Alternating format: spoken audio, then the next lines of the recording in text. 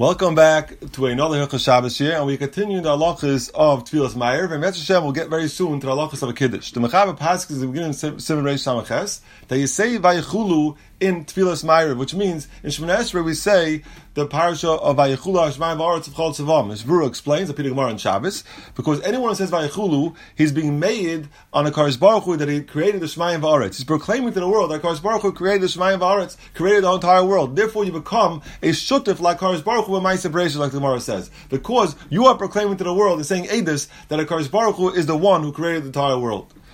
The Shulchan Aruch says in Sif Zayin that we repeat Vayechulu after Shemoneh Esrei as well. Why? Zog the Shulchan Aruch, the reason is because when Yontif lands up on Shabbos, like this year, Rosh Hashanah lands up on Shabbos, Sukkot lands up on Shabbos, you say the Yontif davening, you mention Shabbos in the Yontif davening, but you don't say Vayechulu. So we're going to get this Eidus. You have to say the Eidus. Shakaris Baruch Hu Baruch Shmayim Va'aretz. When you say this Eidus, you'll say it after davening. You say Vayechulu. So therefore, every Shabbos, we don't want to make a like plug. Every Shabbos we say Vayechulu as well after davening. Otu Yom Tov Shechaliyas b'Shabbos. We're there. You don't say Vayechulu in davening. Therefore, you say that every week after davening as well.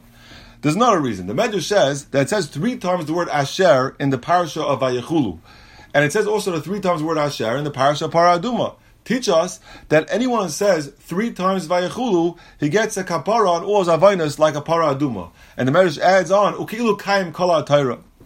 And the Kavachayim also brings down a piece side, is to say Vayechulu 3 times. Therefore, we say Vayechulu 3 times. Once by Tefillah, once after davening, and once when we make Kiddush. Actually, it comes out that on Yom Tiv, you were missing one of the Vayechulu. I guess it's only a din. This din we say, the minig is only on Shabbos that we say, Shabbos is not Yom Tiv, we say 3 times Vayechulu.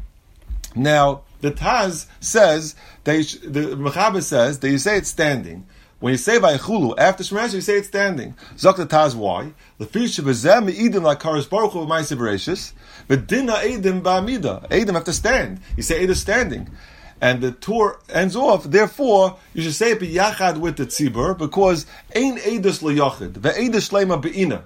And the Taz ends off and says that if a yachid wants to say it, he should say it like he's leaning in the Torah, not like a tefillah, because since it's eidus should be said dafka with the tzibur and not alone. And in next year we'll discuss what happens if you're davening Shemoneh Esrei and you miss Vayechulu.